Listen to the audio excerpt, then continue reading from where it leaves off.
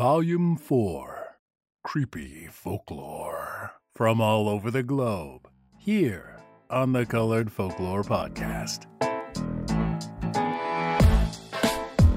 Episode 24, North America, the Plains, Dahihan.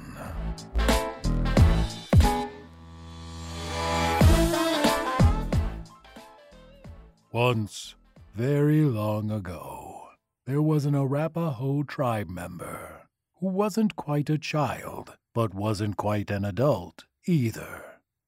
They were navigating the place in between, and as often happens when one makes such a transition, they were experiencing new things for the very first time.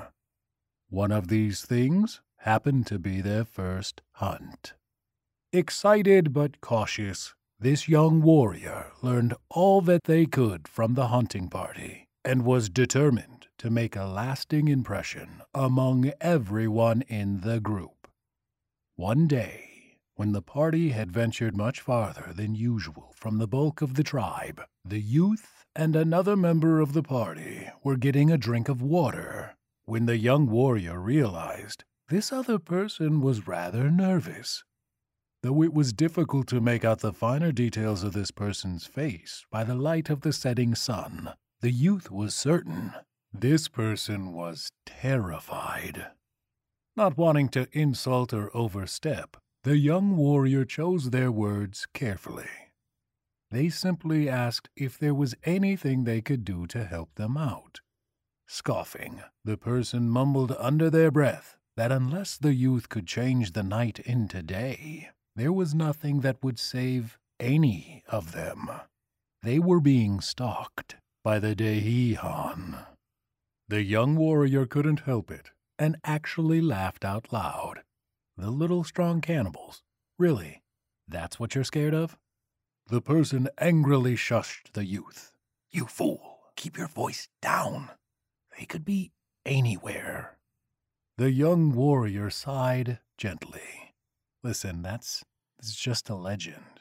There's no such thing as incredibly strong, incredibly sadistic cannibals that kill humans without a second thought, the person spat back.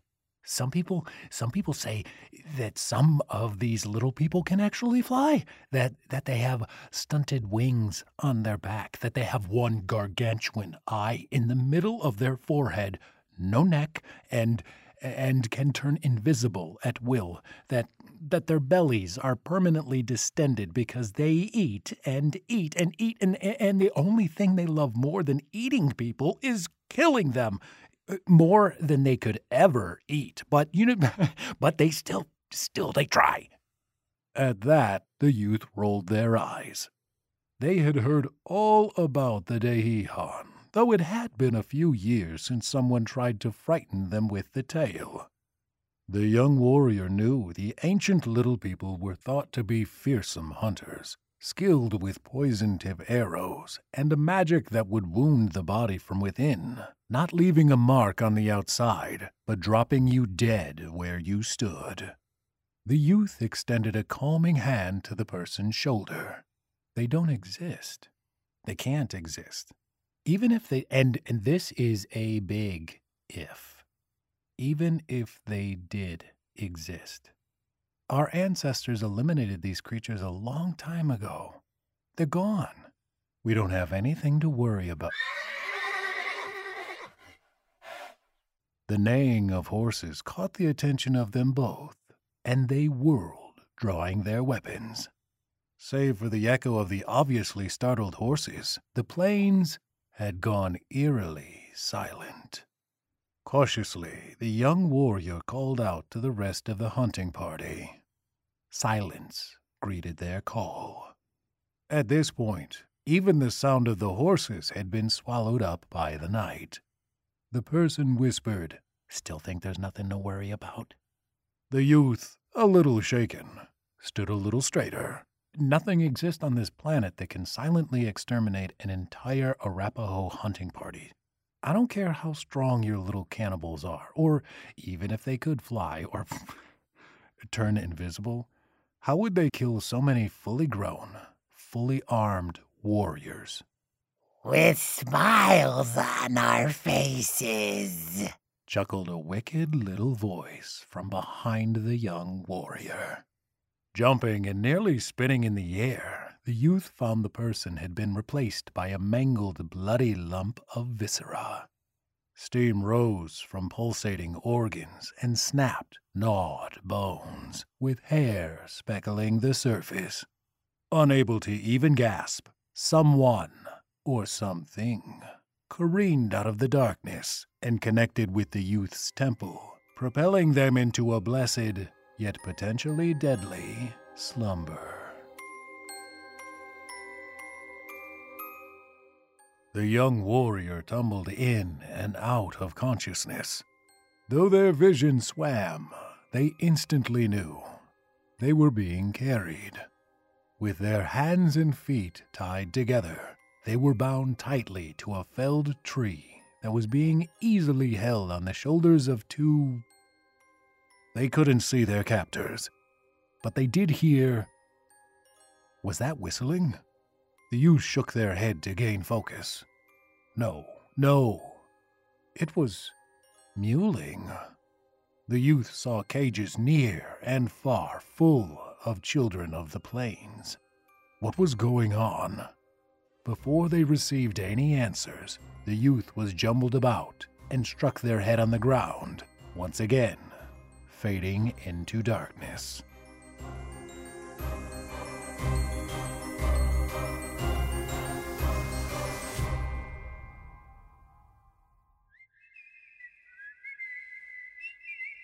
Okay, now the young warrior knew that was definitely whistling.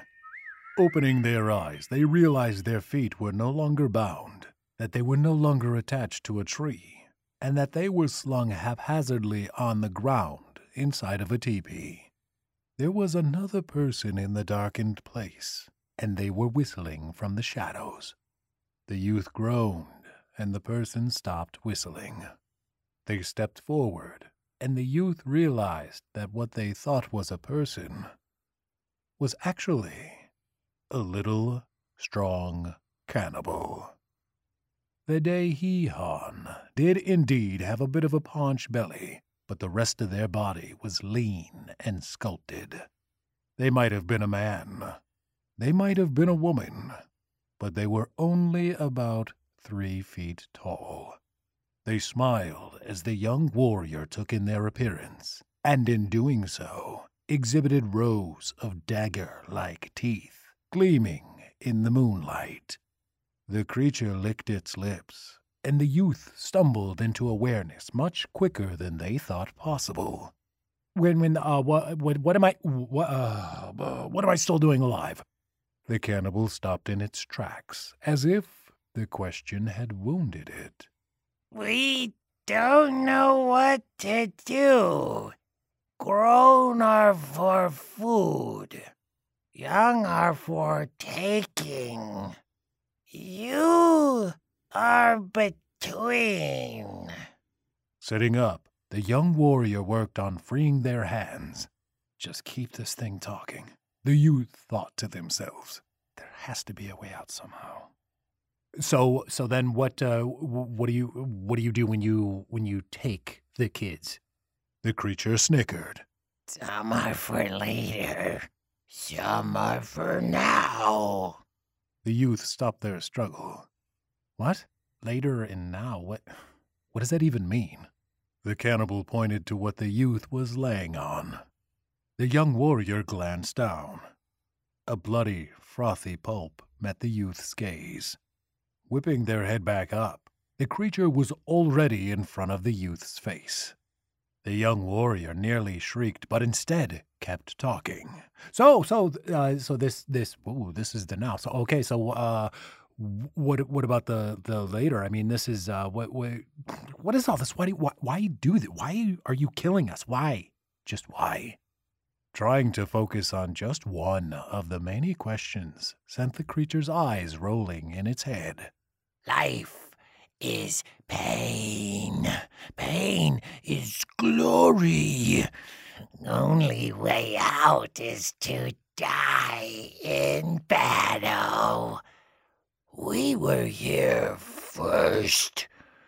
Now we take back, starting with your life. Instinctively raising their hands to their face, the young warrior noticed for the first time tiny little organs hanging up all over the inside of the teepee. Their scream melded into an immediate question.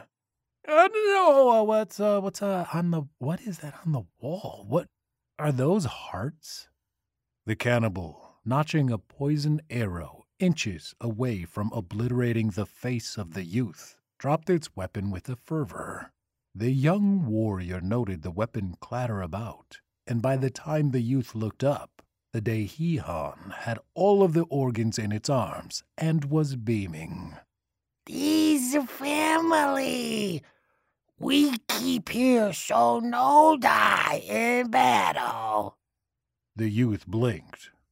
So, the way to kill you is to pierce your heart.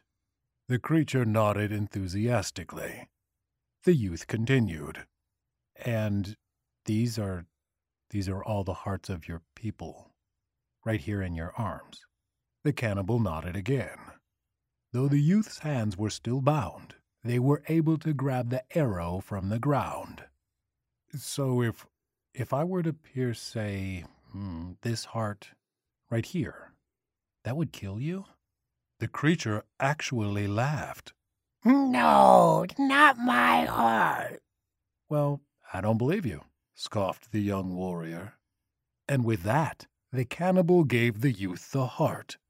The young warrior stabbed the heart instantly. Again, the creature laughed out loud. Told you.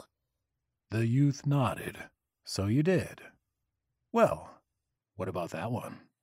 And so it went until only one heart remained in the cannibal's hands. The young warrior asked the cannibal, "Then your heart must be that one over there hanging by the door."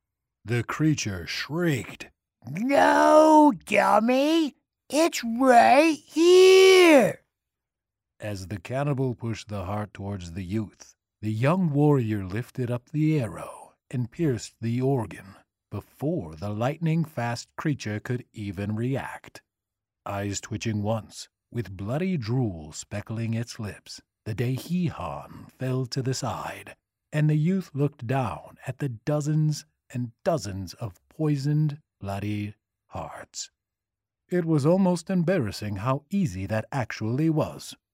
Running out of the teepee, the young warrior waded through the bodies of the collapsed cannibals and began freeing all of the children from their cages, telling the little ones they were free to return to their people. The young warrior was surprised to see the children slowly walking between the bodies of the dead creatures. The youth begged the children to look away. They didn't need to see any of that. They were free to return to their homes. "We are already home," croaked a voice from the back. The children had begun freeing other children, and the young warrior realized they were being surrounded. What do you mean?" asked the youth, taking a slow step backwards. The children in the front slowly smiled. Their human teeth came tumbling from their mouths, and tiny, sharp little nubs poked out from beneath. They all began to laugh. The young warrior gulped and whispered, "I guess this is what happens later," as the new tribe of cannibals pounced forward at a superhuman speed.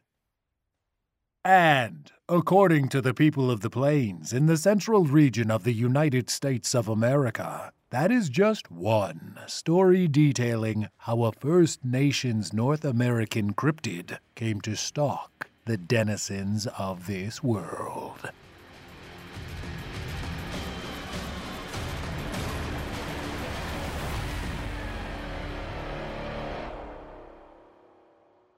Thank you for listening today.